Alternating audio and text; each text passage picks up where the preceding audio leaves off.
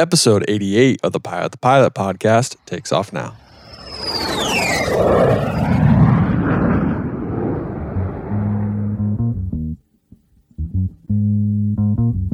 My name is Bailey Scheel, and I am the Autoland project manager. I help get the software, hardware, engineers, the airplanes, all of that together at the right time to make Autoland happen with certification. What is going on, AV Nation, and welcome back to episode 88 of the Pilot podcast. Today's podcast is an exciting one. I had the ability to speak with Garmin and talk about their new Autoland technology. A few months ago, Garmin announced Autoland, and it does exactly as it's prescribed to do. It will automatically land the plane if the pilot becomes incapacitated and can no longer land. I was able to talk with Bailey, who is one of the key engineers for this project, and she kind of did everything. She was there from the beginning, and she was there for the tough times, and she was also there to see it succeed and get to where it is today. We pretty much talk anything and everything, and I just ask every question I can possibly think of. So I really hope you enjoy this episode. I hope you get a lot out of it, and I hope you can kind of get an insight to what possibly might be the future of general aviation and aviation as a whole. Aviation, if you enjoyed today's episode, please leave us a review on iTunes. You can check us out on Patreon, patreon.com/pilotthepilot. You can also check us out on our website, pilotthepilothq.com.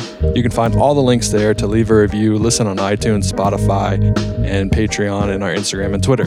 So go ahead and check those out. And Aviation, I don't want to keep you much longer, so without any further ado, here's Bailey from Garmin.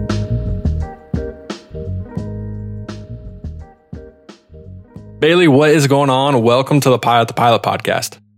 Thank you for having me. No problem. I'm excited to have you on. I mean, things have to be pretty exciting over there with you guys. Yeah, it's been a pretty crazy couple of years, really. I bet. And I don't know if people really understand like how long this has taken to come to fruition. How long has it taken, I should say. Yeah, Garmin started our software development in 2011, but it was on our product roadmap for a while before that as well. We had our first flight in 2014 and our first fully autonomous landing February 17th, 2016. So that's one of my favorite aviation history dates. And now that I can actually talk about it, I want to recognize that it happened years ago. Absolutely. Well, before we get kind of into Autoland and Garmin, I want to kind of get to know you a little bit more as well. When did you realize that you wanted to have a career in aviation?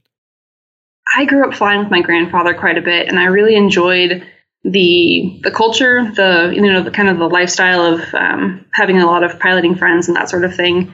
But I realized I didn't sit still very well. So I learned how to fly, and my grandfather was an airline pilot, and I don't think I could sit still that long. And my other grandfather actually was a engineer. And so between the two, I wanted to get into engineering of aircraft. I went to school for mechanical engineering and then ended up here at Garmin working on aviation equipment. Cool. What school did you go to? I went to Utah State. Oh, nice. That's I don't know. I didn't know this growing up because I'm from the East Coast, but Utah State's a fairly big aviation school, isn't it? It is. So we have an aviation program there. There's also a really big aerospace engineering program, which is what I was focused on. What made you choose Utah State? Was it kind of the only school in the area that offered what you wanted, or was it kind of always like, I want to go to Utah State? Utah State's where it's at. I actually kind of scholarships based. I wanted to go to a really good aerospace engineering school, and Utah State offered a really great out of state program for students to come from surrounding states. So that's a deciding factor. Money really talks, doesn't it? It really does. Yeah. A little bit. So obviously we kind of talk about, or the media and everyone talks about how there aren't very many women in aviation. I think pilot wise, it's 7%. And I'm guessing engineer wise, it's either around that, maybe even less. What would you say your experiences have been as being a woman in aviation or a woman in engineering? And would you say that it's getting better? Are there more women getting in, or would you say it's staying about the same? I can't really speak too broadly since I only have my own personal experience, but I see, there are very few women around. That's kind of a fair statement. We are obviously trying to build that, and Garmin's honestly really dedicated to help get more women into aviation and engineering. So that's really cool to see. I must say my team has doubled recently from 1 to 2, so very exciting. Congratulations. Thanks. But it's definitely a challenge. There are times where you just have to go find someone that, is an ally and, chat about things. And that really helps. Yeah. For sure. And it's definitely something that I think we need to solve and get more women in aviation, whether it's flying, whether it's being an engineer, or whether it's just anything in aviation. So I think that's awesome. Yeah. We talked a little bit before, and you are a pilot too, right? Did you get your rating at Utah State, or did you do it separate? I actually did that in high school. So I got my single engine land in high school, actually before I learned how to drive a car. But I grew up in Oregon, and I lived quite close to the Evergreen Aviation Museum, which is now the Evergreen Air and Space Museum, I believe. And they actually paid for half of my flight costs. So that was really awesome. That helped get me into aviation just from an educational perspective. Absolutely. And when you started the flying, were you kind of, and I know you said that you couldn't sit still. You didn't like to sit still. Was it pretty evident when you started flying, or did you kind of think for a little bit, maybe I should be a professional pilot? I considered it. I really did. It's just after a long cross country, I look forward to sprinting around the ramp instead of sitting in the airplane. So I figured a desk job where I don't have to pretend to be stationary all day is probably better. Yeah, if you have a feeling of being claustrophobic, not necessarily claustrophobic, but if you don't want to be stuck in a plane for that long, then flying and being a pilot is definitely not for you. We have some 6-hour, 7-hour legs where it's just like, oh my gosh, get me out of this thing. Yeah. My grandfather routinely did a flight from Chicago to Rome. Oh my gosh. That was his day job, was just flying to Rome every day. I mean, that'd be kind of cool. I wouldn't mind flying to Rome every day, but being stuck in the plane would be kind of a hot mess for that long.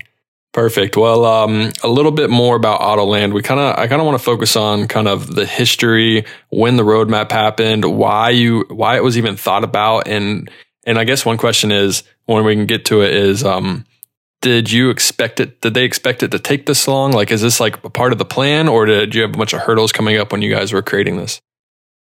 Autoland is, I think, just like any other aviation technology. It takes time to develop correctly, to think through all the different corner cases and ensure that we're thinking through the safety aspects.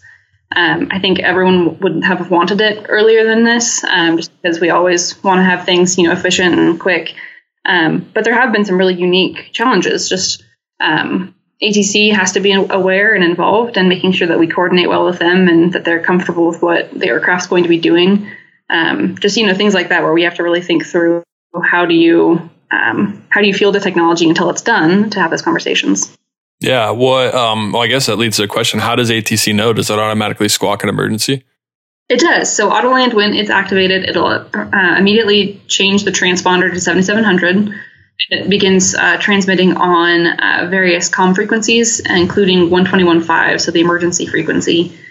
So it has an automatic text-to-speech message that it will play. That's the aircraft, where it is, that there's a possible pilot incapacitation, and where it's heading, and the amount of time it'll take to get there. That's wild. I mean, that's just like crazy. It's 2019 and we got that stuff going on. It's wild. That's pretty cool. I mean, I didn't know about that aspect of it too, because you think about it, emergency, say it's a single pilot, they can't make any radio calls, and someone needs a squawk, someone needs to communicate. Those are two huge things to do in an emergency. And you guys kind of thought of everything, which you have to think of everything, because, it's aviation. Things like you could plan this whole Autoland system for one perfect scenario, and that one scenario will never happen, so you have to think of everything, and it has to be pretty hard to think of everything. I'm sure that's one of the reasons why it took so long. Yeah. And one of the things that we had to think about that we've never necessarily had to think about is the passenger. It's not about the pilot. The pilot doesn't need to see anything. The pilot doesn't need to do anything. How do we make sure the passenger is calm? How do they know that the system is doing what it's supposed to be doing, that it's going somewhere, that they're going to get help? And if they want to, how do they communicate? How do we teach them to communicate with emergency so that they can get whatever help that they need? What were some of the hiccups that you guys ran into? And specifically, was it just the technology wasn't good enough, or was it kind of airplane components? Was it you needed to get up from a G1000 to like a G3000, or kind of just talk a little bit about the problems and struggles that you had when you were creating this? Some of the struggles that we had, I think you hit a couple of them. We have to figure out how to get this into the aircraft. There's definitely some size and weight considerations. We want to make sure that this fits in aircraft and it's not going to be taking up an entire seat, of space. What good is it if there's no passenger in the airplane, right? Exactly. If no one can fit in the airplane. Yeah. Cool. Yeah. So we had to make sure it was light and efficient, and really had to think through if we had to put something on the aircraft, if we would necessarily need it. One of the items that we really didn't want to have to use was a radar altimeter, because we wanted to just be able to use GPS. And what we found as we did the system and as we tested it is it would work. It was fine, but it wasn't as reliable and as precise as it needed to be for the flare and touchdown. So we determined that we did need a radar altimeter, and Garmin has one, but that added, a couple of pounds to the load of, the weight of Autoland. So that was, kind of a disappointment, but also that we have the SICK technology, we could go to something bigger. We already planned for it. It's just, we had to make that call. When you had this plan was obviously, we can get more into this later, but obviously for the average Joe flying around in his Cessna 172, this really isn't possible right now. Like, obviously there's still some years to catch up and they need some STCs. I'm sure they have to buy better avionics, but when you guys are planning this, was this planned for all of general aviation? Or because, right now it's coming out with the Cirrus Jet, and is it the Meridian or the Piper plane, correct? The Piper M600. M600, yep. Okay. So obviously right now it's a very, very small market that can use this technology, because I'm guessing you need to have a specific, like a G1000, maybe more, and you have to have auto throttles, I'm guessing, and some kind of auto braking capacity, which you won't be able to put into a 172 unless you want to spend the money for it. So I know right now it's going to be expensive, but in the future, in the game plan and kind of the roadmap, like we're talking about earlier, is there a way to make this cheaper so everyone can use it? That's definitely been part of the game plan. So right now it takes the G3000 with auto throttle, and then we have to integrate with, brakes and flaps and landing gear, all that stuff. But yeah, as we can, and as technology allows us to, we're going to be putting this into as many aircraft as we can. That turboprop and turbojet market really makes the most sense, since they are often single. I guess it makes the most sense to start with, since they are often single pilot or owner flown, and they get up into those higher flight levels where maybe hypoxia or just various medical emergencies are more likely from historical things. We see all the time that there are smaller aircraft that have issues, pilots have heart attacks, that sort of thing. And we want to be there to help however we can. So yeah, there's definitely some places that we need to improve the technology. But at the same time, if you think about a 172 compared to an M600, maybe we don't need to worry about the flaps. Maybe we can land higher speed, and that's okay. Maybe on the ground steering isn't as big of a deal. Maybe we can just use the rudder instead of trying to do some differential anti-skid braking. Maybe even brakes. Do we need to have brakes if it's a small enough airplane with a long enough runway? Is that an option? So those are just some of the thoughts that we've been having as we look towards the smaller aircraft. I fly Citation Latitude for my job, and obviously we have the Garmin 5000 in there, and it's just like how automated that airplane is unbelievable. I'm sure it really wouldn't take that much effort or that much work to kind of get that fully incorporated inside that system. So like you said, the more automated, the higher tech the airplane is, the easier it is going to be to actually put that in there. Exactly. Yeah.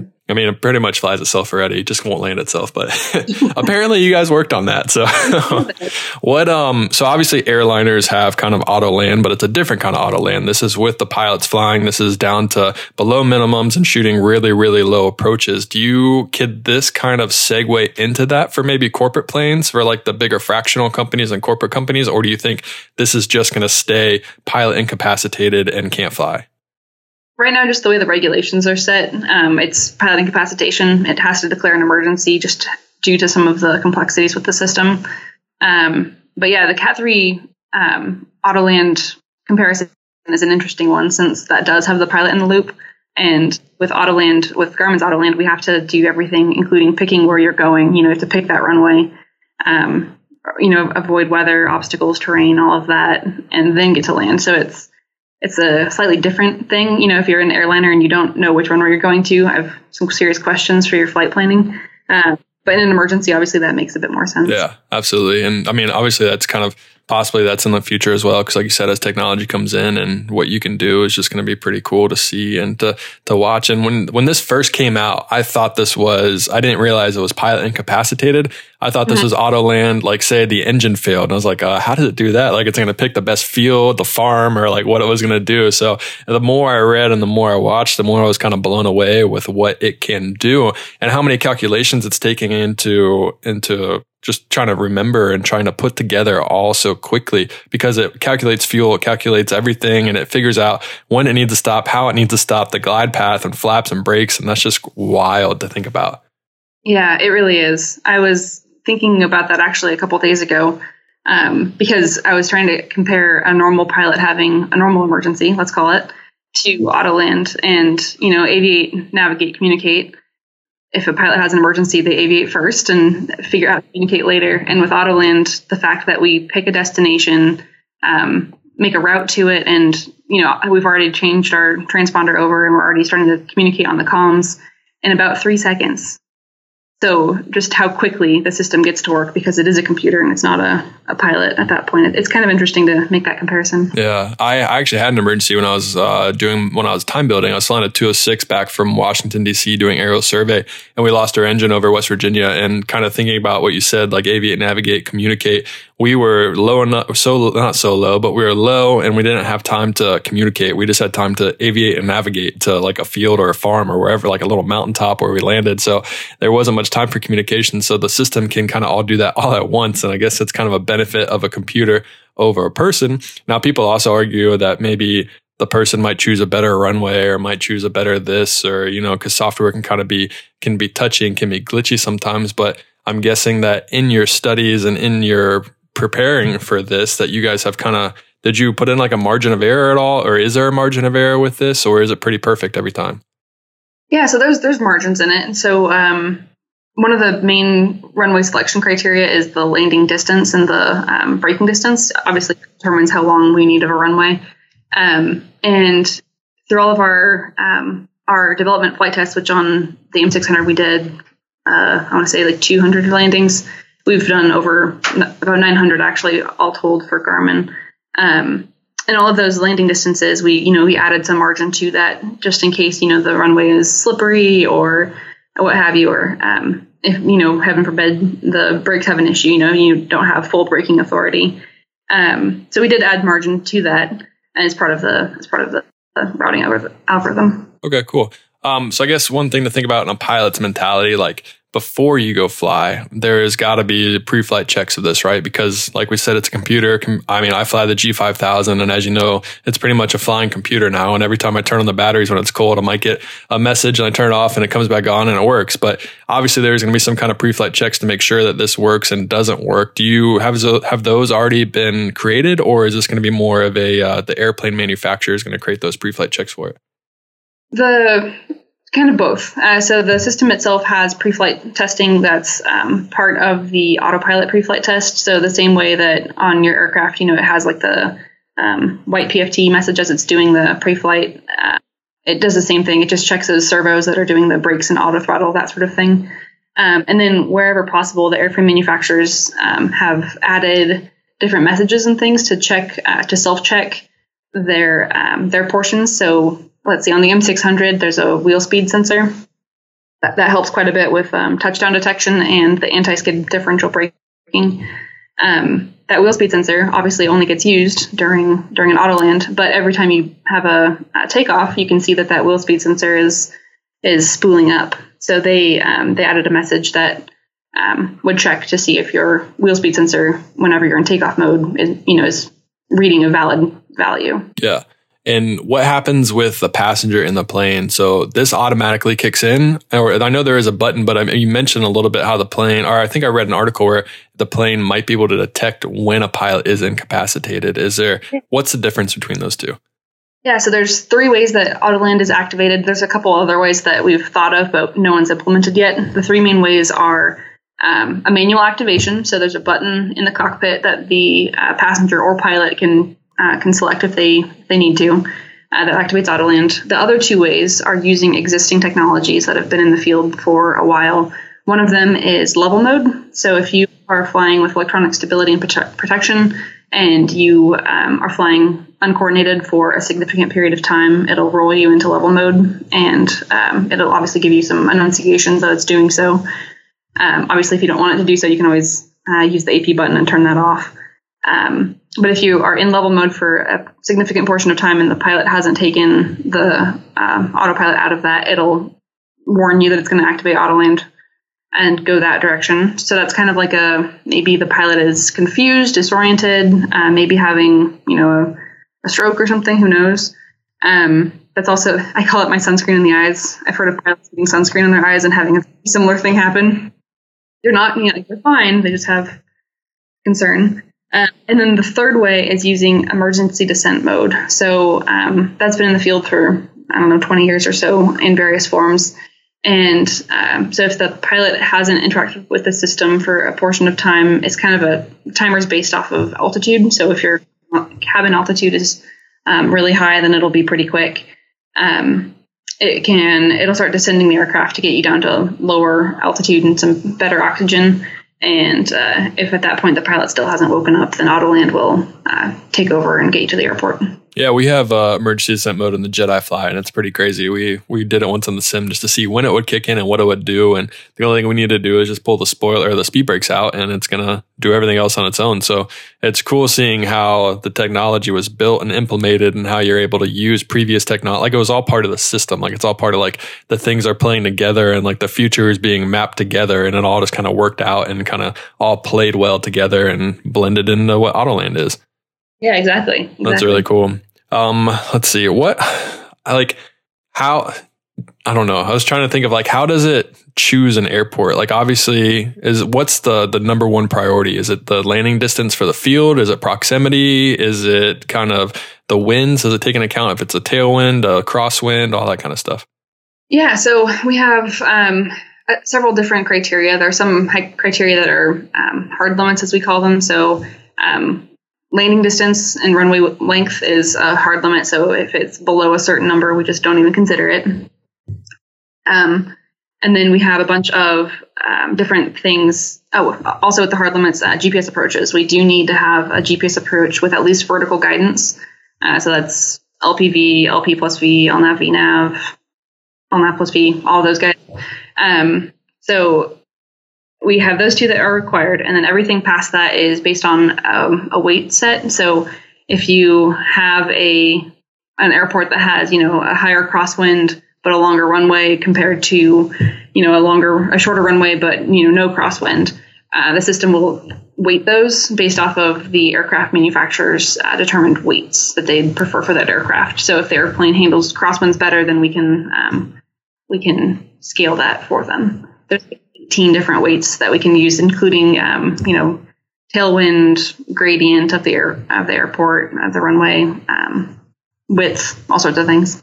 And does it take into account like minimums, like weather minimums? So say like you're flying over a really fogged in airport and it's at a quarter mile or it's at 1/16th and maybe you can't land there. Does it skip on to the next one? So it does, but not for the reason you think. It consider the precipitation and visibility at the airport for passenger comfort, mostly because they don't like landing in pure white socked in 0-0. Yeah, exactly. But therefore, this technology, it can land at 0-0, no problem. There's no weather requirement for Autoland. What about fuel? So obviously, it's going to calculate the fuel you have, but say. Usually when this stuff happens, it's a worst case scenario. It's always the worst time you can imagine. You're going to be flying over water. You're going to be doing all this kind of stuff. Does the system eventually just say, all right, we are almost out of fuel. This is the best airport. We absolutely have to land here. Or will it kind of just keep flying until it finds the perfect runway? Yeah, if we have any low fuel scenario, we just pick the closest. We just immediately go to wherever we can get to. Gotcha. And then has there ever been any, this would be kind of hard because obviously the closest airport would be without an LPV or without some kind of guidance, but like there absolutely has to be guidance, right? And there also won't be able to work. Exactly. Okay. So, so pretty much 99.9% of the time it's going to be able to find a place to land. So that's good. That's got to be comforting. It's better than not having a pilot. Right. And those approaches are available all around the world, even one in Antarctica. So That's my favorite one, when I would do these global studies to see exactly where the airplanes would land and how they would land and which airports they'd pick and how they'd made that decision. The one in Antarctica was always my favorite, to see exactly why I would choose that one. Yeah. That's funny. Have you guys had are there any like dead spots? Because, it relies on GPS a little bit, obviously. And there are times where there's GPS testing and there's other times with this. So they're like known dead spots, or is it required for the pilot kind of to check NOTAMs, to check GPS outages, because it might not work as well in those areas, or maybe up in the higher terrain where GPS doesn't work as well, or just all these are there certain areas in the world or in the country where it's not going to work as well, or is it going to always work the best it can if it's up and running? If you can engage it. So if your autopilot's working, then it'll do what it can. But obviously in places that are like near the North Pole and South Pole, those places get kind of dicey with GPS in general, just because of technology limitation. There's also just places that don't have runways, like the Saharan desert, and there's just no people there. So there are airports. So there are places like that where there's maybe fewer airports, but there's always someplace nearby, especially if you have a little bit of fuel. Yeah, that's good. Yeah, definitely a little bit of fuel. What is the process for the passenger? So let's say they hit the button, the passenger's kind of freaking out. All they know is that they were trained to hit this big red button that says auto land. Can you talk me through what happens right when that button is hit for the passenger, and maybe also kind of tie in how quickly the computer has already determined everything and it's ready to go and land? Yeah, so when they hit the button, first thing that they're going to hear is Autoland activating. That comes over the speaker and the headset, so that it lets them know immediately that they did the thing that needs to happen. And then the MFD, so the middle screen, the multifunction display, that will start playing a video to them that tells them about what's happening, that Autoland has activated. It talks about how to use the touch controllers to talk to ATC. We turn the little touch screens in the aircraft into basically a walkie-talkie, basically, so you can hit the button, talk with ATC. We didn't want them to try to use the controls, since they could accidentally hit the autopilot disconnect button. That'd be bad. Yep. So how to use that, and about 5 seconds into this video, the PFDs on both sides, so the primary flight displays, those will show where they're going to go. So that it'll have already changed over to kind of a passenger-centric view, but along the bottom, it'll tell them which airport they're going to, and it's decoded, so it's not going to say KIXD. It's going to say New Century Air Center. So it'll tell the pilot, the passenger, I suppose, exactly where they're going, and then the video continues with remain calm. If you want to speak clearly, that sort of thing. And then it shows on the maps all the route it's going to take. If it needs to do a hold to lose airspeed or altitude before it lands, it'll show that hold for them with a standard magenta line. I think my favorite part of it, honestly, is on the map. Instead of an airport symbol that you're typically used to seeing in a sectional, we have the green airplane symbol, like what you'd see alongside of a highway.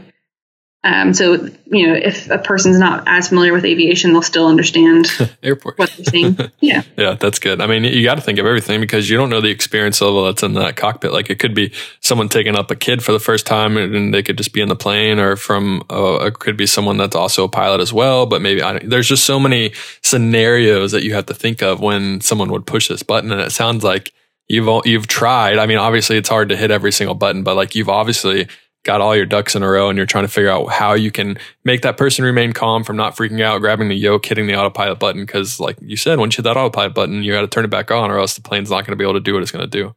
Right. And even if you do deactivate, we keep the middle display showing a deactivation screen for a minute. So it'll show you how to reactivate it if there's an accidental deactivation. And then what about accidental activation? So maybe there's a kid in the background, like, oh, cool, pretty red button. Let me hit that. Boom.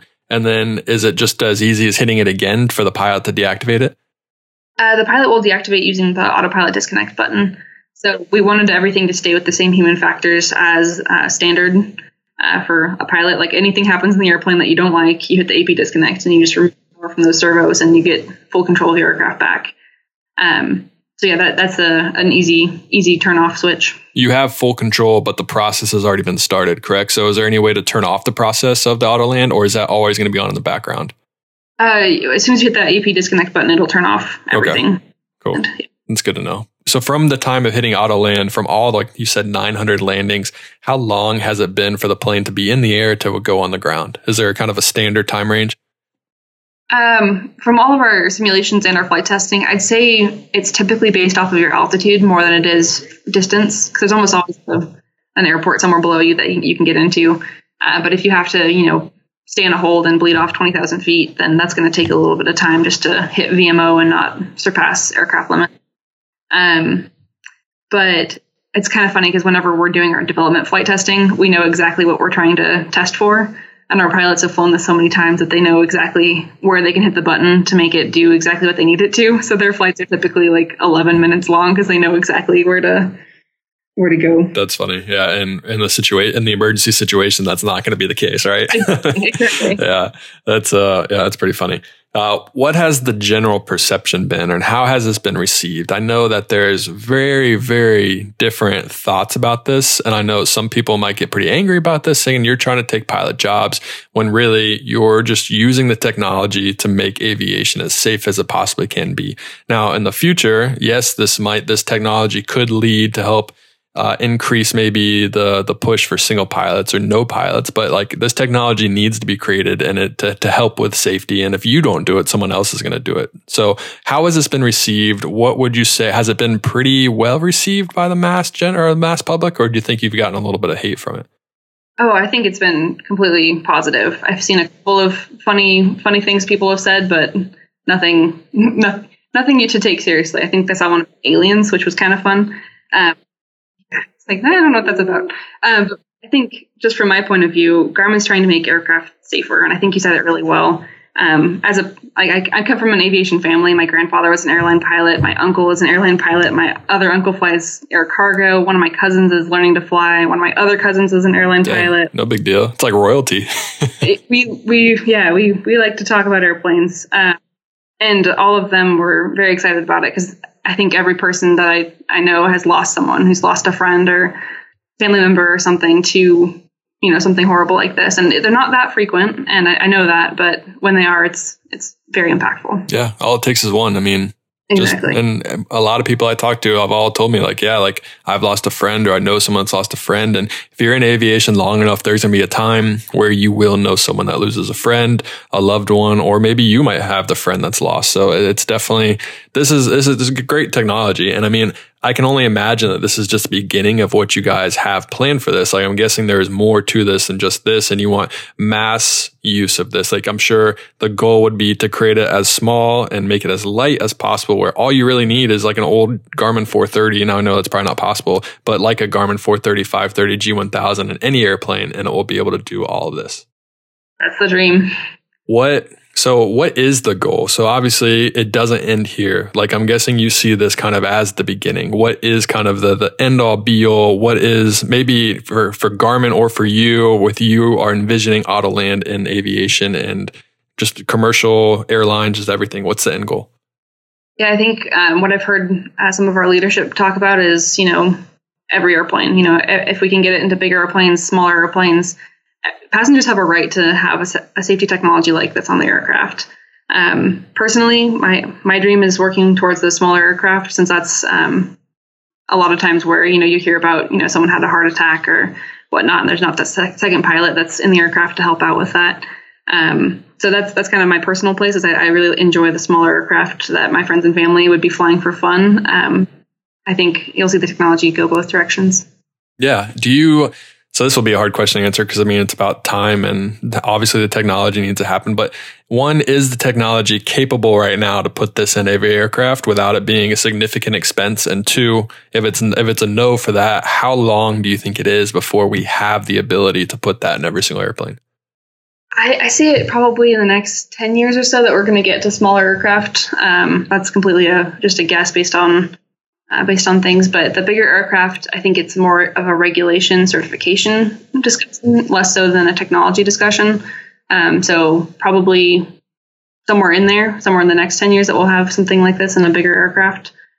For now, that we're going to truck along with our G3000 customers and get those all on board. And I think you're going to see some pretty fun announcements here in the next few years. Cool. Well, I look forward to it. And I guess another kind of part of this is why Cirrus, why Piper, why those two airplanes? Was it kind of just like a marriage of new technology and new airplanes and kind of you guys all came together, or did you actively seek planes, or how did this work? Well, all of our OEM partners knew that we've been working on this for a good number of years. And so at the beginning of 2017, when we mentioned to them that we think we're ready for some OEM participation and getting their aircraft signed up, Piper and Cirrus were the first two to jump on and say that this would be great for their aircraft. So it was mostly a self-election. They chose that they wanted this on their aircraft, and they made it a priority.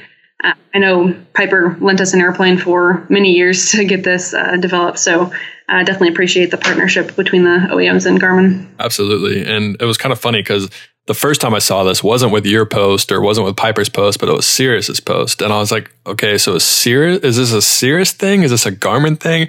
Because when I first watched their promo video, they pretty much made it seem like this was like a Cirrus technology and like Cirrus is the reason for it. The more I looked into it, I was like, oh, it's a Garmin thing, not a Cirrus thing. Yeah, I'm glad I'm an engineer. We get to just, be proud of the airplanes out there and not have to worry about the marketing aspect. Absolutely. The social media departments were like, whoa, what the heck? That's really funny. But yeah, the software is amazing. It is. Obviously there's going to be some people and some haters and stuff like that, but I think it's great. And it's only a matter of time, like you said, before we see it in every single plane. And it's needed. It's something that is needed. And maybe one day it's going to be a requirement because we are all about increasing safety in aviation. And general aviation has sometimes a good safety record. As of late, I feel like it's every week I'm reading new accident. Now that might not always be due to pilot incapacitation, but I'm sure that is an issue. I'm sure that there are some pilot I can't talk. I'm sure there are pilots that have been incapacitated and this happened. So this is definitely needed. And I guess another question would be, what's kind of the next thing? is there a way, do you think, to program this even farther and say like you're in a twin engine plane, you lose an engine, you hit auto land and it figures everything out on that as well? Or or like a hydraulic failure and the pilot just doesn't know what to do? Do you think that's in the future too? I can see that we can adapt the technology in different ways. One of the things that I thought was really cool with this is we had to figure out our own barosync. We had to figure out what that altimeter setting should be for the aircraft. So maybe things that we can help suggest, hey, you're on short final and your gear aren't down. We're going to put those down unless you stop us. Or, hey, your baros setting is off by, an inch. What are you doing? And those hey idiot things. Yeah.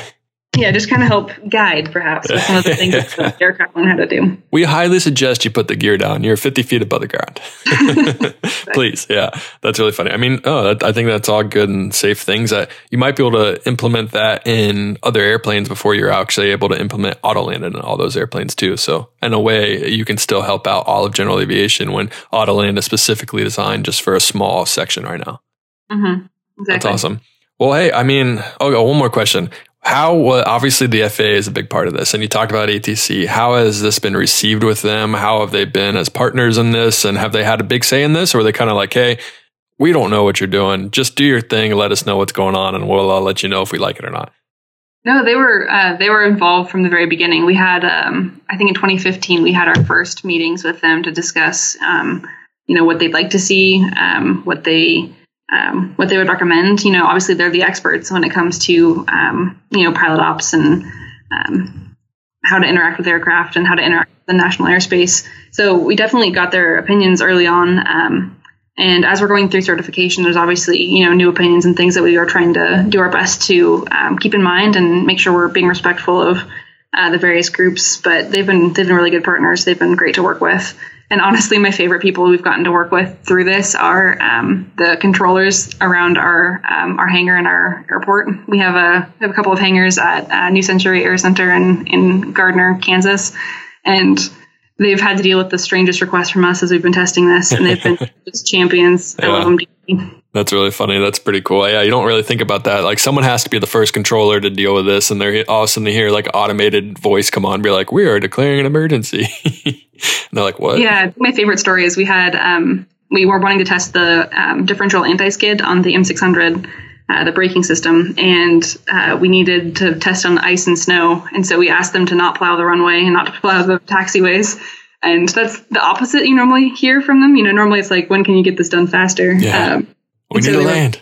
Yeah, they're a little confused with this, and we're like, can we please just leave it icy for a little bit? Yeah, please. Thank you.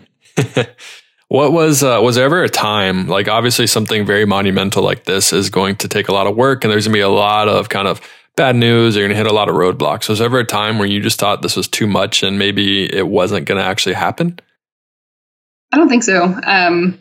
Garmin's been a huge supporter of this. And obviously, if you think about it, how many, hundreds, thousands of flight hours we've put into it, not even accounting for all the software and engineering time that we had to put into it. It was always, we're going to get there. Maybe it's not going to be today. Maybe it's not going to be tomorrow, but we're going to get there. That's awesome. I mean, it's good to have for someone to be able to create something like this and to possibly create a game-changing software product technology. You need great support from the top. So like Apple has great support from the top. They allow everyone to create what they need to create the best software. So it's just great to hear that there are companies like Garmin and there's other technology companies in aviation where they kind of like, hey, this is what we want. Go do it. We're going to support you 100%. Like this is what we're going to do. And this is how we're going to do it. So that's great to hear. Yeah, and Garmin's a great champion of pilots, especially. We have pilot programs to learn how to fly, get new ratings. Jessica Koss is our ground school instructor.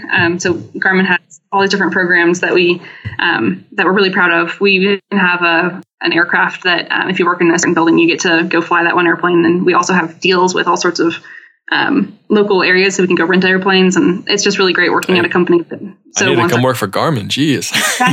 Yeah, Garmin makes it really fun to fly. Some more of the story, if you want to be a pilot and you want some help with it, go work for Garmin.